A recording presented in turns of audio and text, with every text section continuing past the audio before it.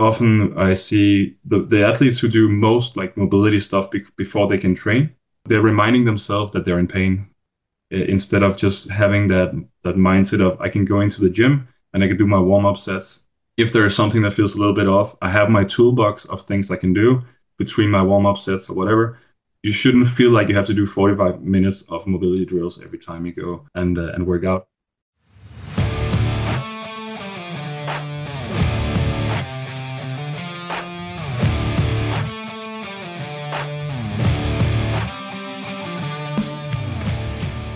The fitness movement is brought to you by Zor Fitness.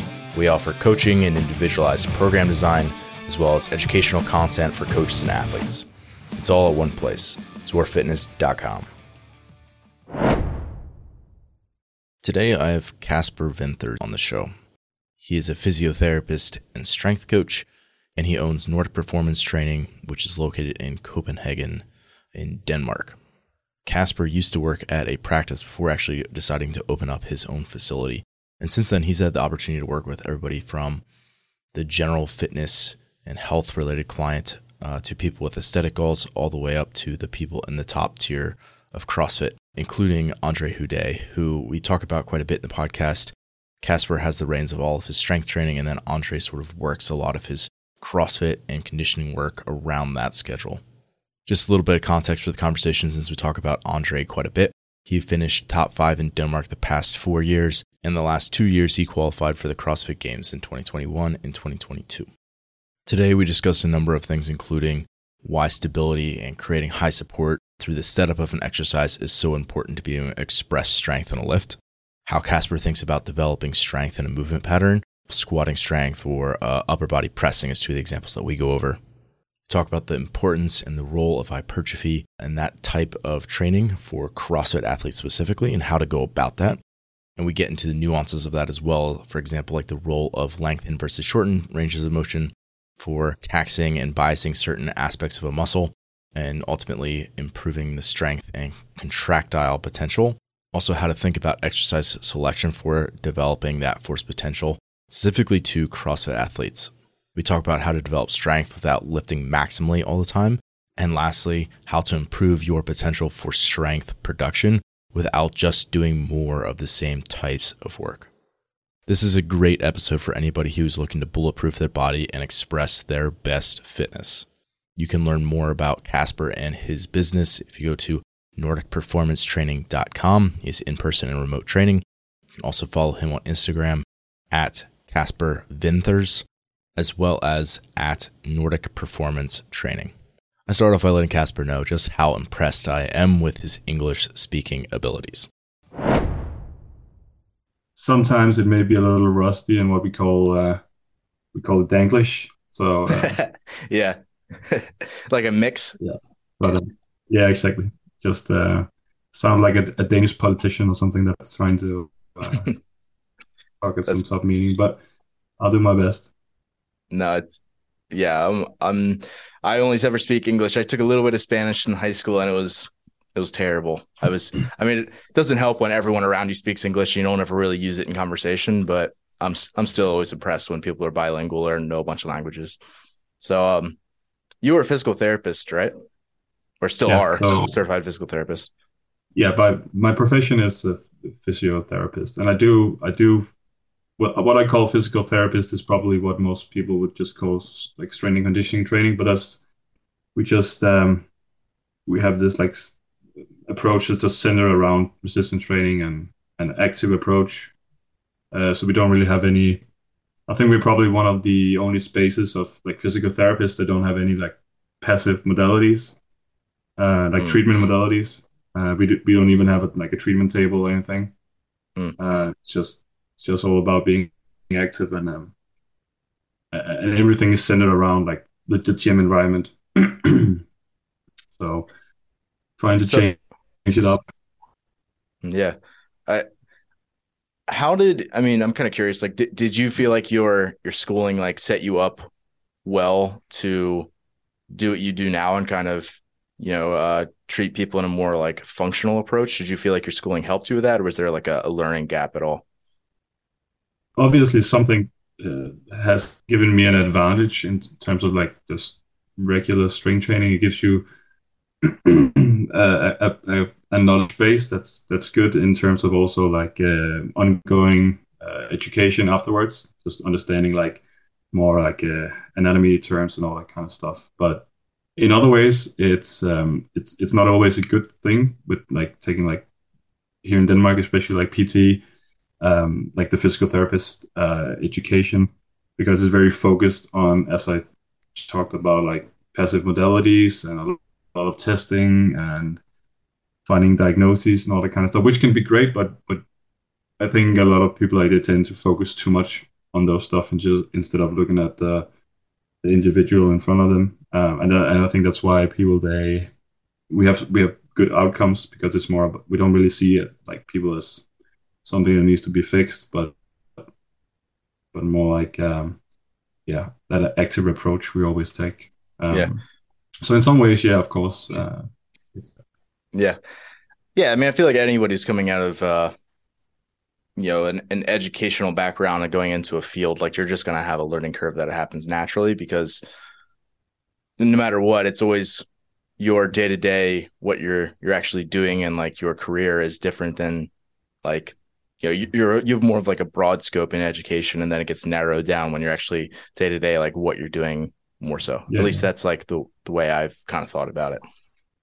When I worked as a physical therapist, like the way we work on clinics and all that kind of stuff back in the days, we see a lot of people. So the thing you really learn is just speaking to people and like it's more people skills than anything else. Mm, That's at least what I feel like is most valuable. yeah. So I heard you say before that you don't do like a lot of testing. You don't have like for example, like a movement screen that you take like new clients through. And it's more so just like you watching them as they're actually like doing their training, like you sort of get into training, or like that's at least how I interpreted what you said. Do you want to expand upon that anymore? Like what that intake process kind of looks like for someone that you're working with? Yeah, so basically when people they come to us, we may have like an initial like consult where we of course we can do some form of testing, but it doesn't really have to be that traditional form of laying on a like a treatment table and testing Mm, range of motion, all that kind of stuff, or like trying to, because what we are educated in is like finding flaws, right. which doesn't like it's a wrong term to say flaws, but that's what we like. It's biomechanical abnormalities or whatever, Yeah, like a which is deficit. yeah, which often is completely irrelevant to test, and it's often a waste of time. We just need to like cover all like if there is any red flags or yellow flags, that's what we call it, things we have to take seriously. If not, then it's a good change of pace for people to not get like when people come if they have like some sort of pain issue or whatever, they've been to multiple other health care providers or physical therapists or chiropractors, whatever, and they've all been through the test several times, and everyone gets a different result. Um, so we do as little as that as possible, only when we feel like it's necessary, and then of course the training in and of itself is a movement screen, Mm, and the more it's like real training and not a movement screen, the more it's in my opinion a real movement screen, because of course as we go up in intensities and all that kind of stuff, we see quote unquote the real movement patterns that are like essential for what most people at least want to do or want to get back to doing.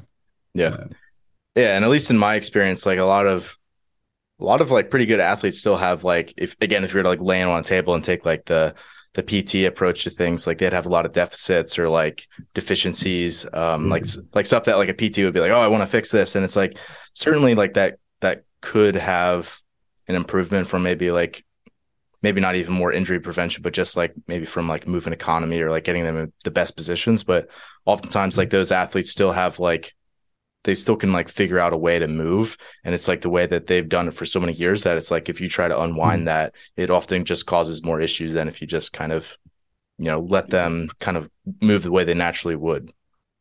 yeah, like the athletes, of course, they're like specialists in finding new ways to move. Like that's just because they're so like fluent in movement, so to speak. And so, of course, you can try and improve someone's dorsal flexion or whatever, like ankle mobility or whatever, or you can just teach them how to put them in a squat that forces them to the body to adapt to get those quads stronger and let the nervous system choose to move into dorsal flexion. But what I always for me, it's more about like the fragile mindset someone often gets from seeing multiple providers and getting a whole lot of different mobility drills and bandage Mm. stuff and all that kind of things because uh, you will experience pain sometimes if you're a high level athlete, but often I see the athletes who do most like mobility stuff before they can train, they're reminding themselves that they're in pain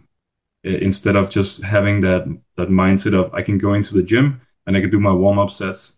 If there is something that feels a little bit off, I have my toolbox of things I can do between my warm-up sets or whatever. You shouldn't feel like you have to do 45 minutes of mobility drills every time you go and work out. It's something I've heard from the clients I work with that responds well to this mindset, that when they get out of this mindset of having to do all their mobility stuff, it actually improves their sessions a whole lot. Also, like the whole like instead of wasting time laying on a foam roller on your mobile phone, you get to the gym and that's the environment where you work out. It's not the environment where you do mobility drills. Yeah, that's definitely something that I've noticed is the athletes who can just do like some specific mobility, like for example, if they're back squatting, do like a couple of different variations of getting into a squat basically, and then start actually doing the actual movement, like and then building up and just Yeah. doing the thing. Like if you can get used to doing that, like you're it seems counterintuitive, but almost like those people seem to have better longevity a lot of times in that movement. Yeah. Whereas like the people like you're saying who are like really kind of use the whole like I have to do all these activations and all these mobility drills and like all this like long protocol thing just to be able to get to the whatever say they're doing a strength move to be able to get to that. Um, yeah, they just like seem to I don't know, they don't have as much longevity in my experience. No. Yeah, and it's also for me, if you feel like you have to do those types of stuffs, it may be something like in your mentality, but it could also just be looking. Maybe we should look at the programming instead. Mm, Maybe it's a volume issue or a load tolerance issue or something. And of course, if you're a high level athlete, you need to have those tools if you're in competition. But like in the training season and earlier, you shouldn't have to be. You shouldn't have to do those types of stuff, in my opinion. But yeah. everyone is different, and it's about the coach and the athlete. Like your um, I wouldn't if someone has been doing that for a long time, I wouldn't just on the first session say to them, "No, that's stupid. Why are you doing this?" Just just challenge that mindset after working together for a period of time and see if you can find like a common ground and try out something else because sometimes it's that simple. Just don't do stuff that reminds you that you're fragile Mm. or the feeling of fragility. So let's say you have an athlete and they're there's someone, for example, let's just say they're a CrossFitter because that's a lot of people I work with. So it's an easy example for me. And you're just doing some of their strength and assistance work. Not just because that's a big part of the program, but let's say that you have somebody and they are that situation where that they have either joint stuff or they just feel like they have like this, again, like a laundry list that they have to go through. What kind of factors, like you were saying, how like you could manipulate volume or intensity or start to prune back some of that stuff? How might you start to like manipulate those factors to start to move them in the direction that you want them to go? It's a little hard to like it depends on where they're at, like how does everything look like. I typically just move them as much as possible over to the way that I like to do it Mm, because then I have like the framework from where we can change stuff going forward. And then of course like the movement quality and the move like the exercise selection, all that kind of stuff. I feel like it makes a huge difference because as a CrossFit athlete, you tend to do a whole lot of volume, like no matter what. So being more efficient in what we're doing for the strength and the accessory bodybuilding type stuff, whatever, will have a huge impact on the total like amount of volume you're doing. And it may sound counterintuitive saying like we're working on hypertrophy, and the volume it goes down because a lot of people they feel like increase in volume is like the main driver of hypertrophy. But look like learning how to move more efficiently and having good exercise selection, we can actually perform less and get more effective volume, quote unquote. Mm, So it's a very multifactorial approach. It's not like just go lower the volume or whatever. But right. I personally like it when it comes to volume. I personally like to have it as the volume as quote unquote low as possible, but then focus more on intensity factors. But because that's what really that's the stimulus where we need. We just need to have enough uh, sufficient volume, and then we can always build it up. Yeah. And often if it is someone who is doing something like CrossFit, they're doing so many contractions in the same patterns on a weekly basis already. And they've likely done that if there's someone who's more of a veteran athlete, they've been doing that for years. So just throwing at more at them is only going to exacerbate problems that they have already. So you work with Andre Houdet, and maybe we don't have to use him, but we could say like someone like him, right? And I've heard him say that, like, for example, he really only tends to squat super heavy like once a week, and that's been a good Mhm. frequency for him just because he's doing so many other squatting contractions in his like CrossFit training that's kind of a good frequency. Is that something that you kind of helped him arrive at, or maybe how you could just use him as an example? Like, how would you think about developing his squat in terms of volume and frequency throughout his week? Yeah, so I think typically when CrossFitters they seek out help in terms of getting stronger, they might look more to powerlifting and Olympic weightlifting, Yeah. where we have a sport that's only centered around 2 or 3 lifts, and we know that frequency it's a very efficient tool in terms of getting good at certain movements. So they take a program. Let's say you squat at least twice a week, but maybe three, bench 3 or 4, and then you deadlift twice maybe. If you're doing CrossFit at the same time, it should be pretty obvious that it may be too much. And with some lifters mentality, they just they feel like they want to be better at something, so they just smash it very hard, and they like up the intensity, training close proximity to failure all the time. Where what I tend to do, or what we tend to do with high level CrossFit athletes, at least in the beginning, is somewhat the opposite. So we lower the frequency of a lift, and make sure that that's the primary day for like they have one primary day for that lift, where you need to be the strongest and have your highest amount of readiness and highest performance abilities. So as you mentioned with Andre, he normally has like one day that's dedicated to the squat pattern. That's his like primary squat day.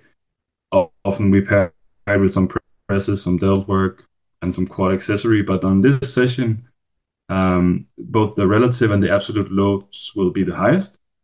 And he knows that's the day that he has to come in fresh and perform. And let's say if you place that session on Monday, um, he of course has the way he does it. He has his weightlifting session placed later. So already by having that, he has the squat pattern twice a week. So that functions in some way as a secondary day.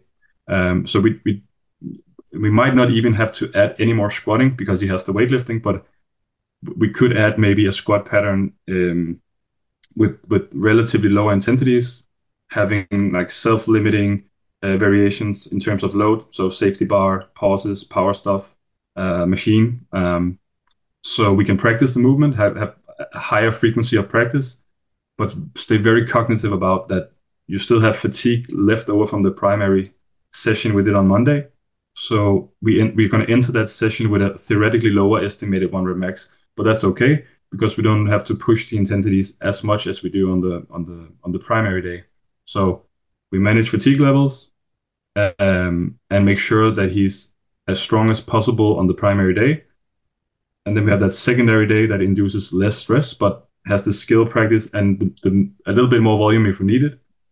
And he's still able to recover, come back, and then peak on the primary sessions. So it's like the split you choose is in my opinion, extremely important.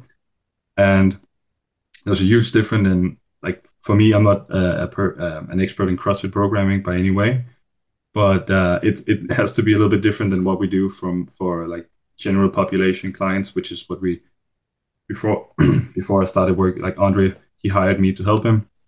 That's all we worked with, and what the majority of the clients we help in our gym is, of course. So you might look at the training split and think it looks like an old school bodybuilding split. Like you have like three different sessions or four different sessions where you only have one muscle group. The frequency is mainly just once, and then you might have a secondary day, but very rarely do we have like tertiary days like you would if you were a high level powerlifter. Um, and also it's CrossFit, so you're not going to be a specialist in squatting. You just need to continuously get a little bit better, and having higher frequency takes away from you practicing other stuff. But yeah, everyone is a bit different. But in my opinion, from what I've seen for CrossFitters, it tends to work very well with that setup. No, that makes a lot of sense to me. I mean, even for conditioning work, I've been going to like before I would never run like a single session progression for like energy systems training for somebody like, if I'm trying to improve their 2K row, like it, like previously, like several years ago, like I wouldn't have ever run a progression that's like a 2K row progression, give that to them once a week. But if you're doing enough other conditioning work, it supports it where that one session becomes enough. And yeah, that totally makes sense as to why you're kind of going that route with things. So let's say somebody is trying to improve like overhead pressing and they're a CrossFit athlete, if we just stick on that example. Is it a similar thing where like one day you're probably focused on like their priority movement, which is like maybe more specific, maybe it's actually with like a barbell or something, and then it's maybe again like more of a secondary day to support that potentially down then like later on in the week, or would it be slightly different? Uh, it can be both. Like if we go the route with like something like a three split or a quarter split, I will only have like the overhead press pattern once a week. We can also use an upper lower split and then have some type of pressing twice a week. Mm-hmm. Um, but again, like I would rather have them train it once a week and then see like slowly, slow but sure progressions over a longer period of time instead of course we could just like what I've been doing a little bit more recently is if it's a weak point and they're not very good at the exercise. Because someone like Andre, he moves very well in everything, and he learns it. He can do it like just do an exercise once a month and still be a pretty good mover. Like yeah, his movement coordination is on point almost no matter what. He just needs a few practice lifts on the same day, and then he's good to go. But with other clients, we may need to have something like so you can have like your primary session, and then on the secondary day we could do 50% and then just do more of a power variation, or like again just have that primary day be the high intensities, and then the relative intensities be lower on the secondary day. Uh, Being cognitive that our estimated 1 rep max is of course low on the secondary day, but we need to have some movement practice or stimulate a bit more hypertrophy if it's hard for us to get enough volume in on one session. So Mm. it's a little hard to come with like specific Yeah. setups for it, but that's more the thought process I have is we have one primary session, then we can have one day where we just stimulate the high threshold motor units a bit and work on the movement coordination. But it's not a what we call a hot session made for the where we need the adaptations to happen or get stimulated. Um, Mm. so I prefer to give CrossFitters 3 or 4 days a week where it's very adaptation focused, and then from all the other volume they're doing, I know that they're hitting stuff again, and they're probably hitting more than they tell me. So I know they get a bit of the stimulus anyway without me having to program more even more sessions than those 3 or 4 weekly sessions, or even two, for that matter of fact. So, to you, what role does like having exercise selection that's where like a muscle's in like a lengthened or shortened position, and maybe you could just give like a brief example of like uh what you mean by that. But like how might you, for example, uh one of the things you mentioned was like potentially reducing the volume by getting a little bit more specific with things. And I think that's maybe one of the things that you were alluding to. Like, what would be an example of that? And then how might you manipulate that into an athlete's week? So yeah, in terms of the volume stuff, manipulating that, it depends a little bit on if it's hypertrophy work we're trying to incorporate, because that's become quite popular to like focus on, which makes a lot of sense because it sets you up for more success in the sport. Like if you look at like games athlete, you see you need to have some muscle on your frame. But when we like both in hypertrophy and strength, there's like a threshold of volume we often need to reach, but there are also diminishing returns when we get too far down the volume rabbit hole.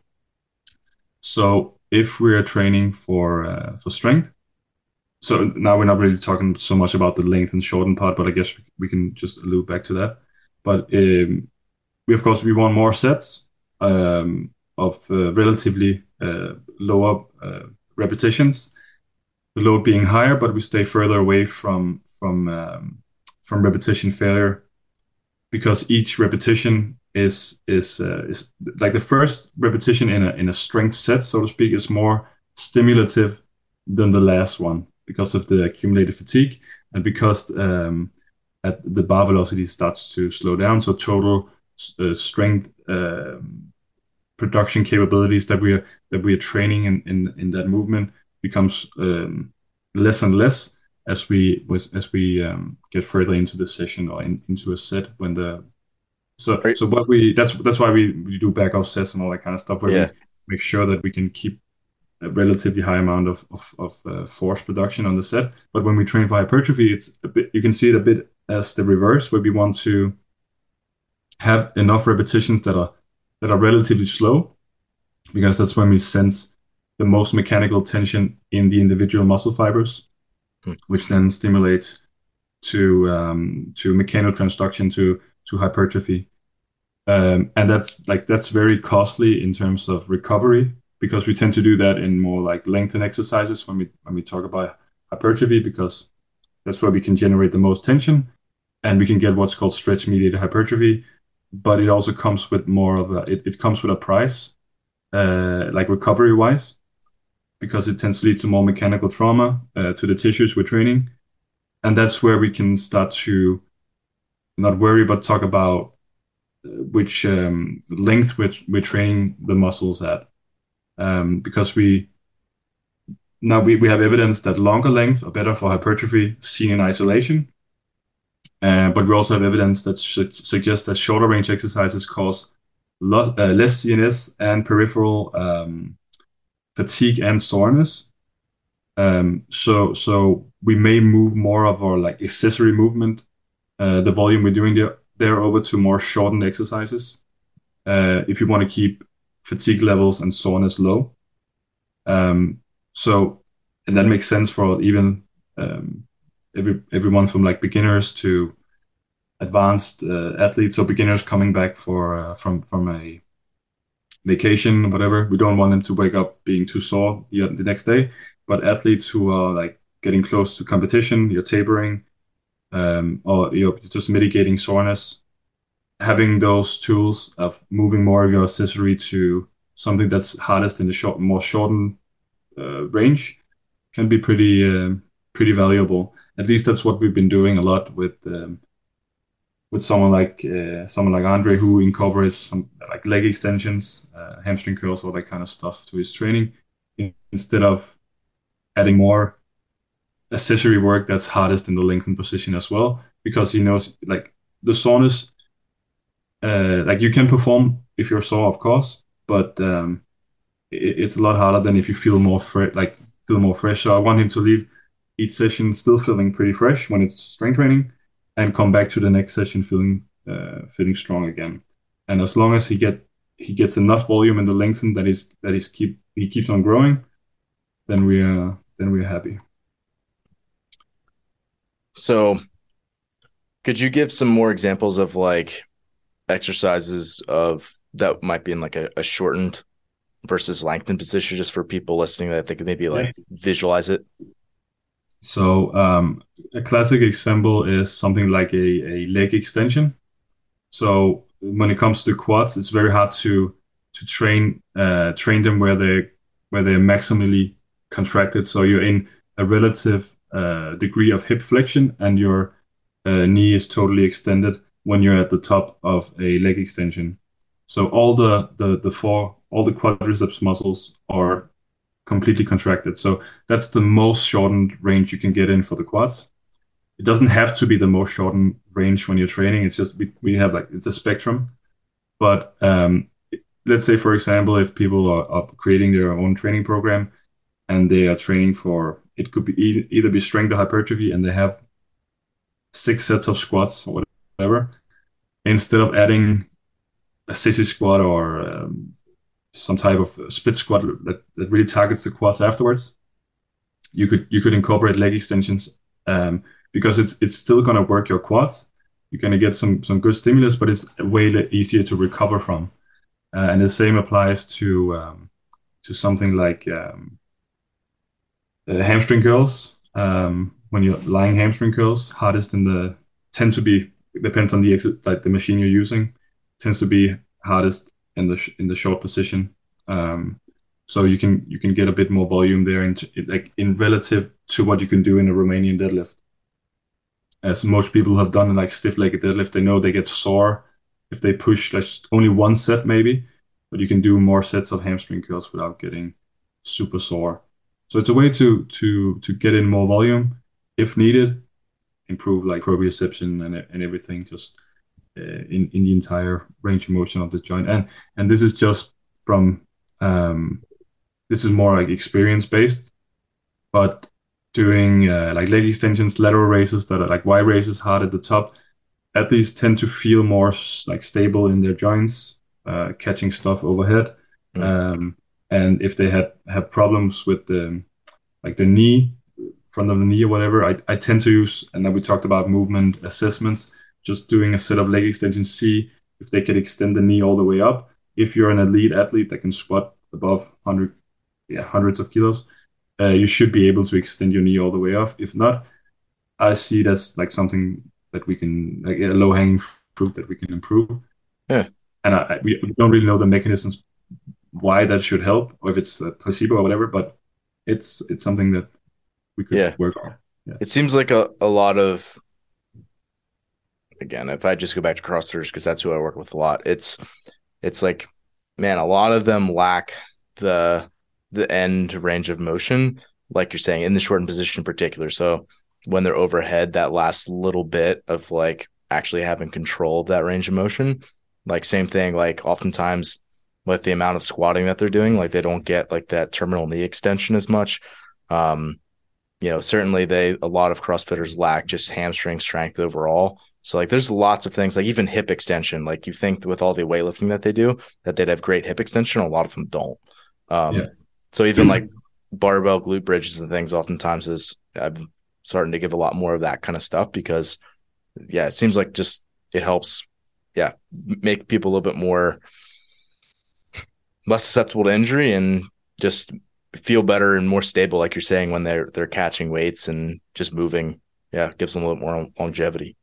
Yeah, and we're not really sure. Like, I can't tell you why that is, but again, if I had like a big guy who snatches 130, he couldn't do a Y raise in a cable with the counterweight uh, on the like the counterweight plate on the cable.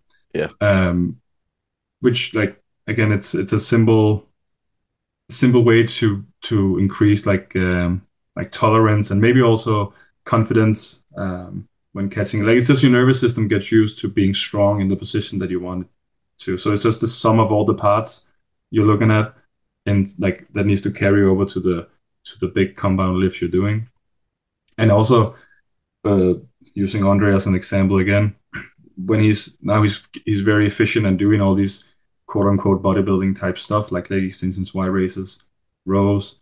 He if he comes into a session and he feels maybe a little bit beat up, either like he needs to get in the zone. Sometimes you're ready in this middle, like in the start of the session. Sometimes you need a little pick me up. He can just reverse like turn the session around and just start with the shortened type stuff first, as a way of just turning on the nervous system and get that out of the way, and you get a little pump, and that tends to make Things people start perform feeling a little better. bit better. Yeah. Yeah. The same as like doing hamstring curls before squatting. I use that a lot if people they complain about knee pain. Instead of trying to micromanage the joints and Mhm. everything, do a bit of hamstring curls, a good squeeze at the top, as you're warming up between Yeah. your warm up sets, and see if that doesn't quote unquote fix the problem, and then you have that in your toolbox instead of Mm. like looking too much on tibial rotation and all that kind of like Yeah, stuff. and I think if you have a more experienced athlete you're working with, you can start to play with those factors a little bit more. Like if you have someone who's been, exposing themselves to strength and endurance training the last decade, like, and they're kind of the case before, like where they're taking, 40 minutes to get warmed up for their snatch session. You can kind of flip that around, give them some aerobic work at the beginning. They feel super warm and like their joints prep a lot quicker. And Mm. now they still can feel good when they actually go to do their strength work, and they can still express really well on that. But it's just a way of like switching things around so that they can still get productive training in and not just like quote unquote like waste a lot of time in the beginning of their session, but they're still not blunted that much when they actually go to express their strength work either. Mm. And I feel like it doesn't even have to be like quote unquote wasting time, because if you're training twice a day and you need to spend 40 minutes doing mobility work, you are pretty Yeah. much wasting time if you cannot do that. Like if you could use your preparation sets to get ready instead, and you would have more energy, and just use the preparation sets and the warm-up sets as your way to get ready as you get to your top sets or whatever. Doing too much before would just Hmm. mask your performance too much, I think. And again, like when like confidence wise, I also remember him and other athletes telling me that at the games or at big competitions, seeing all the other guys on the last 2 or 3 days just foam rolling and stretching and doing banded stuff, and they feel great. Like they can do a bit of like they feel like they want to do some leg extensions and squats instead, because they know that makes them feel good, instead of having to Hmm. do a whole lot of mobility drills all the time. They just warm up. Like that's crazy good for the confidence of an athlete going into the last days of competition, seeing everyone else feel beat up, but you just feel great because you like maybe it's also just because the way we structure the training, we use that accessory work to drive up their how much volume, like the volume tolerance. So often when I see when people they progress volume, they start. Let's say you have 3 sets of three in a as your like top sets, whatever. People they go from 3 sets of 3 to 4 sets of 3, and then 5 sets of 3, and then 6 sets of 3. But from going from that to like just straight sets of 5 sets of 3, you have a million different ways to you can progress volume by using accessory work instead. So you can still do your squats, maybe just a few sets, then you could do your hack squats afterwards as back off, and then you can use leg extension and other type of stuff to build even more tolerance over like a block of training. Then when you come back, then you can add, instead of adding a work like a top set more, you can just add a middle set or a back off set more, or more accessory work. You just keep doing that, and then at one point you can just add that extra set. So your volume tolerance has improved over, let's just say, half a 6 month or a year, while others they follow that linear process of like, or they start at 5 times 5 at 85. And I mean, you may progress for 4 weeks, but as an elite athlete, you shouldn't be able to like keep putting 2.5 kilo on the bar Hmm. and keep progressing. Like, you need to find ways to progress further down the chain, in my opinion, before the prime work is progressed that much. So that may also be one of the factors that helps with the tolerance to more work. Yeah. So in your mind, like how important is like having an athlete's joint just like operate in the way it's supposed to in like terms of like having all the planes of motion and being strong and like all those versus like going down like the specificity route of just like, for example, like you gave the, if we just use the example of squatting, like you can practice barbell back squatting up to a certain point and you're going to get really good at that, but then there's like diminishing returns on that. um so yeah, like how do you like balance those two and like think about keeping an athlete like well rounded, being able to stay healthy and be able to use their uh joints in sort of like an anatomically correct way versus like fitting them into like what they're supposed to be doing for their sport.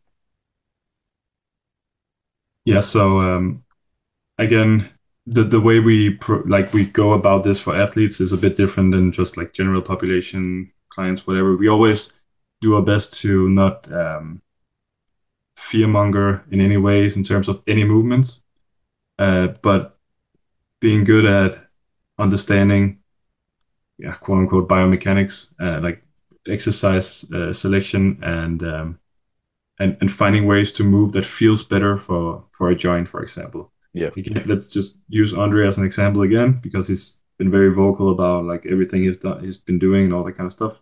Um, he had a lot of like elbow problems, uh, classic like CrossFit stuff with Yep. like tendinitis and chronic elbow pain, all that kind of stuff.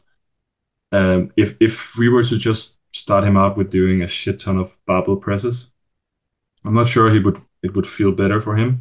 So we just move more volume to a the like a little bit further down the specificity chain, whatever. Like if the movement specificity is just doing that move like the movement, because sometimes I also feel like specificity is just it's sacrificed for um, otherwise very good training methods, whatever. Doing a dumbbell shoulder press instead, or even a machine, if you have one that's very good, that works in like let's say scapular plane or whatever, that allows more range of motion, more power output because it's a more stable environment. It's more lengthened, it's more specific, it builds more muscle. That it feels better on the elbows. The fact that you get a lower sensation of pain, whatever, and you get more muscle mass, and you train in an environment where you can get more total force output and tension. When you get back to say barbell lifting again, you just need to practice the movement, of course, but then we often see that it has a huge carryover, and you can press more weight afterwards. So I'm not I like I know that we have to have the exercises that you're doing in the sport, but a hack squat is highly specific in practicing force production in the squat pattern, which will carry over to a regular squat. And a lat pull down is, in my opinion, very specific to practicing force output that looks something like a rope climb, builds massive lats. It's going to help you. And they're very easy to overload. Just like when you, and in my opinion, they're like, that's the basics. It's not, the barbell stuff is not the basics. And these basics have carryover to specific stuff, just as when you do a lot of simple, as you talked about, improving the row, like doing concept two machines, building aerobic base. It carries over into metcons if you know how to do the skills, the necessary skills in the movement of the workout. Of course, you need to practice like combining exercises, all that kind of stuff. But it's very easy. It's much easier for you to overload aerobic base, or we'll do a view. That's why you do a V2 max test on a bike. You don't do it in a metcon. Like it's easier to overload. And if you're a soccer player and you want to get in better shape, it's normal for them to use machines. It's not like you don't have to only play soccer to get better. Mm. It's just a matter of how you view exercise selection. And Mm. yeah, it all falls back to like increasing force production capabilities when we're speaking strength, finding exercises that are like quote unquote similar enough, like the same type of vectors that transfers to the specific sport environment, and then we can train both in like stable and less stable environments, and usually it carries over great. Yeah. So if people don't follow you on Instagram, they should, because you post really good stuff all the time. But one of the things I've seen you post on there is like, it's just you pay relative to other people who I've seen just do like more strength accessory type stuff. Um, you pay way more attention to the setups of lifts. You get way more intricate in how you think about helping an athlete create stability so that they can express power output really well. And is that just going back to like you want them to be able to produce the most amount of force possible in a given range? Is that why?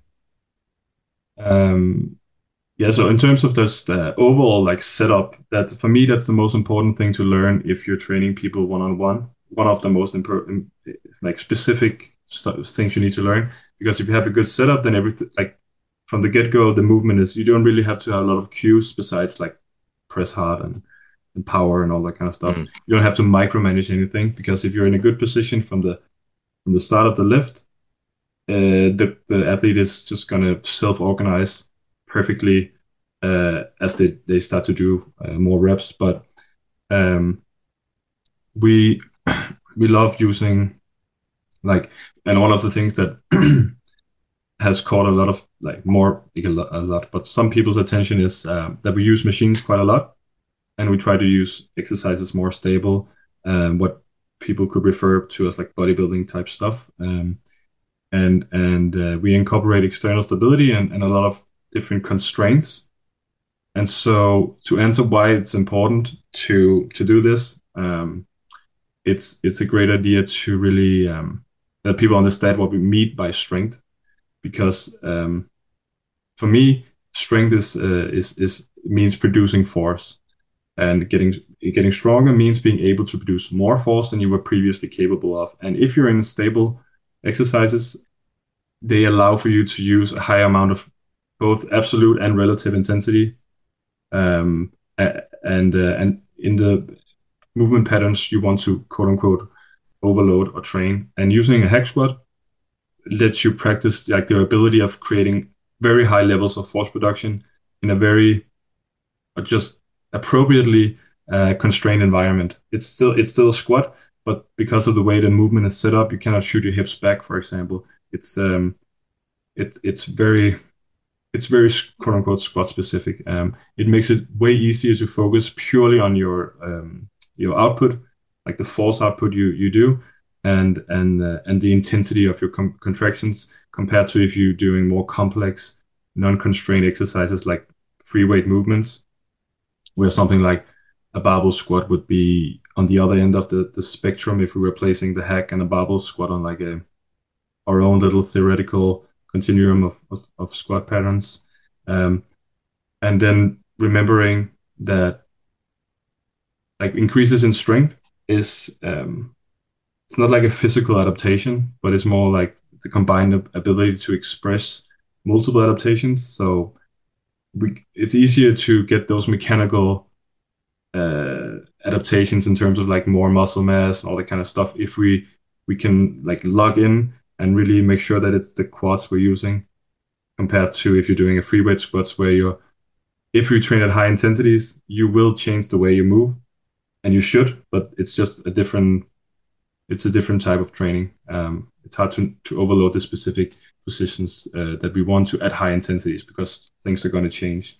Again, going back to like looking at movement screens and all that kind of stuff, it's you cannot tell how a person will squat with above 90% of their one rep max if you're just doing a air squat. It's still a fine thing to do, but just know that there are huge differences. So, in my opinion, things like hack squat, all that kind of stuff. It's in seen in isolation is a better tool for the job of creating strength, because strength is essentially force production. And then we just need to find good ways to carry that over into the specific exercises and learn the movement coordinations and all that stuff from this quote unquote base of general strength training, or the Mm. basics as I like to call it. Yeah, and I would say you could probably argue that for a lot of athletes, especially people who have been around a while, they move well. Um, you're saying like an Andre who like, he does a movement once a month and it's still pretty refined, like a couple warm up sets and he's ready to go. Especially for people like that, it's like you don't need a ton more practice of the specifics. Like you just need a higher ceiling and, to be able to train the right systems. So to constrain the movement, like you're saying, yeah, it allows them to express maximally their strength without having any technical breakdown that like kind of you could call it like maladaptation, basically, like not getting the thing that you want out of it. It just it makes sure that you're able to get exactly what you want from a specific exercise to help it improve. Yeah, and I think that, of course, as you, it's like you shrugged a little bit when you said maladaptation, because it's like, but it's like movement wise, if you're constantly doing um, that type of stuff, you will learn how to move like that. And that's also why we don't peak every week, because there's a huge difference in doing an RPE 9 at above 90% than there is doing all your working sets at lower RPEs with quote unquote good tech, like the technique we want Yeah. for most of the stuff, and then just practicing the feel, like the soft skills and all the skill of having even higher load, where you need your form need to quote unquote break down, or you just need to change your the way you move, like your to lift the bar. Um, so yeah, yeah. Another thing that I've seen you give a lot of is maybe not a lot of, but that you implement is like supported exercises. So for example, this is going to be really hard to explain over audio only, but for example, if you were doing like a preacher curl would be an easy example, right? Like you're basically your arm can't move backward in space, right? So if you're doing for example, like a barbell bicep curl, you have your back against a wall where your elbows can't travel back behind your body. Why would you give those types of exercises? So I like that you used the curl, biceps curl as the as the example.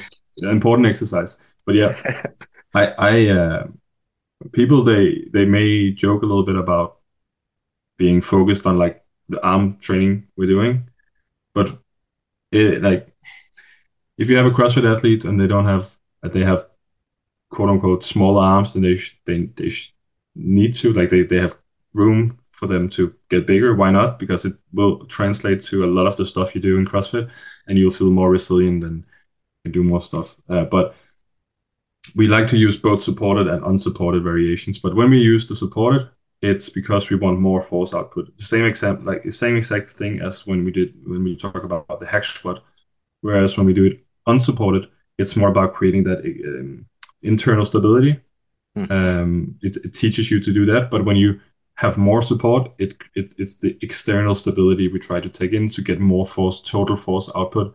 And then it's also very good for hypertrophy work, as it's easier to like fatigue the tissues we want to in the positions that we want to, if it's more like locked in space, so to speak. But there's still some skill in learning how to use that external stability. Um, and the funny thing is, using preacher curl, like just a single arm dumbbell preacher curl that very well supported. If you have someone, even someone who's on the level as an Andre and bigger guys, the top of the top, like having them train a set up biceps curl, like preacher curl to failure, they get pretty exhausted, because they're used to, like, good athletes are very good at quote unquote cheating, like in movement wise, because they know how to what do you call it, like movement economics, whatever.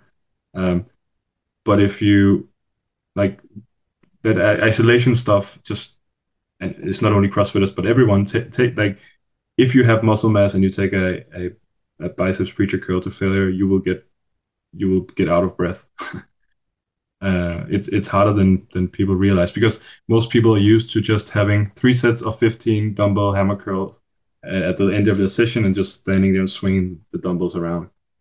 You might as well not do it, in my opinion. Why not have two very good sets, or even incorporate an arm day? Doesn't have to take more than 30 minutes into your weekly schedule. Then really focus on what you're doing, and then move on with your training week. And then I also hear that like it feels good on the elbows, all that kind of stuff, the shoulder joint. Like people, they tend to forget that the biceps and the triceps is a shoulder muscle. It crosses the shoulder joint.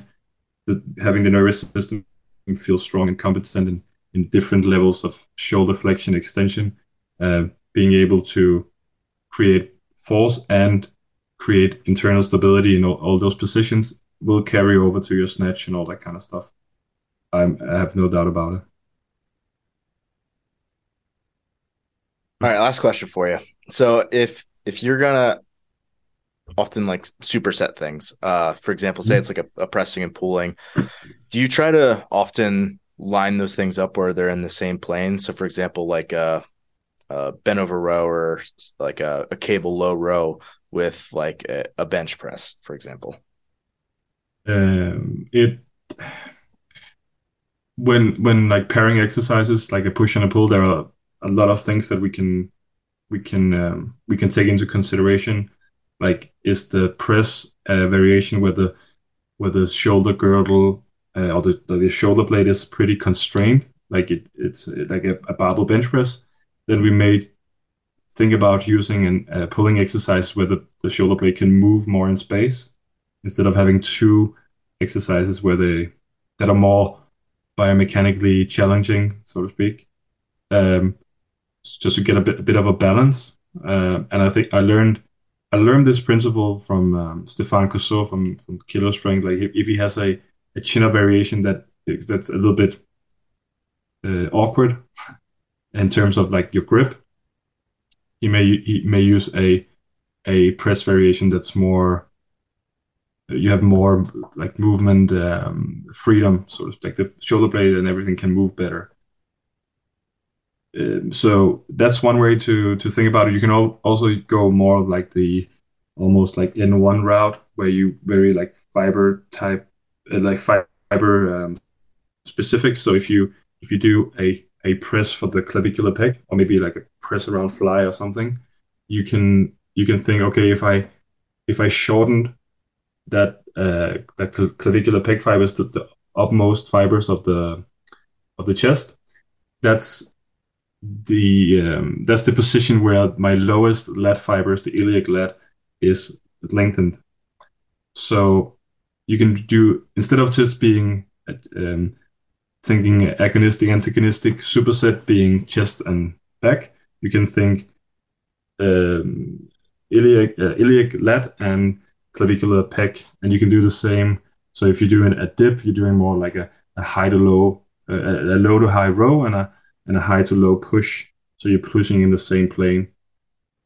That's you could play around with that, but for most people, I'm not sure it really matters. But I'm glad that I know these types of exercises like press arounds that Chasm Hansen made famous, and because there may be like someone like Andre who he wants to be he wants to be the best in the world, and if we see like the top of his chest, there are room for more muscle mass. He didn't really have a lot of that, so it's very easy to incorporate some clavicular work, and then behold, 2 years later, we have a wall-facing handstand push-up, and he feels like he's just like, yes, I like all the muscle mass he built. He can really, like we talk about this often. Like he feels like he can change from using more anterior delt clavicular because he's so good at the pressing angles. Like clavicular is more like narrow, anterior delt you go a little bit further out, and he just killed that workout. Like big, strong guys, like big shoulders, and he just flew past. And of course, he's also good at the Echo bike. Like, but yeah. So like, why not? If if it's your job and your entire life is revolved around being the best athlete you can be, you can try to find those quote unquote weak points and try to improve them. And it's not because of aesthetics like a bodybuilder would do, but it's just make sure that you have muscle mass everywhere that can help you in the exercises you want to do. So yeah, and then one other example we had with it has nothing to do with this, like using the gym to work on the things that may carry over into competition. It's the same principle as playing around with like your rest intervals. We used to do like I think we did 10 sets of 2 hack squats in one session where we had 10-minute rest between each set. It sounds from a lot of people it sounds like crazy long rest periods, but then again, go to Dubai class like Dubai championships.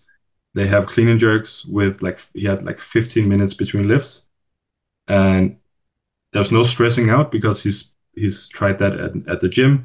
And now he's at the competition floor. He knows that he can like he actually performs better when he has like this long rest, and it makes sense because of the system we're training. But like CrossFitters are used to like EMOMs and all that kind of stuff instead of like really resting.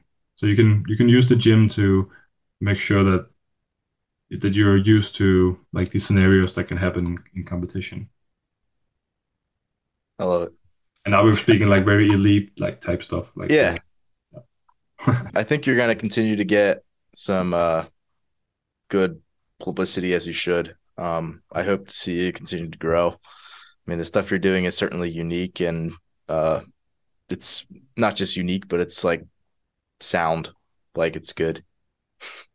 Yeah, and like, I don't feel like sometimes I people think that I do stuff like very differently, but it's the print like it's still the same principles that like applying like just I feel like sometimes when it comes to like helping CrossFit athletes that I just give them what like makes sense, so to speak. It's like because if you Yeah.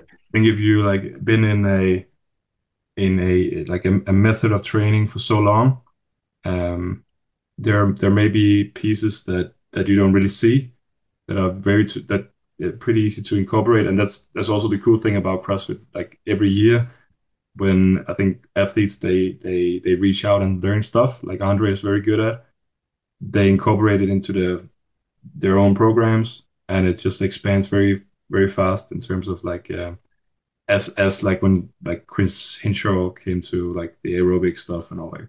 So it just evolves very fast and see how to find the best combinations for the sport. So yeah, but thanks for having me on. It was nice talking. Thanks for listening today. If you're someone who just found the show, I would encourage you to subscribe so you can stay up to date. If you're someone who's been listening for a while and enjoying what you're hearing, I would encourage you to leave a rating or review for the show. It would definitely help us out. And lastly, if you're someone who does take your fitness seriously and cares about your performance deeply, I would encourage you to look into hiring one of our coaches. Until next time, stay the course.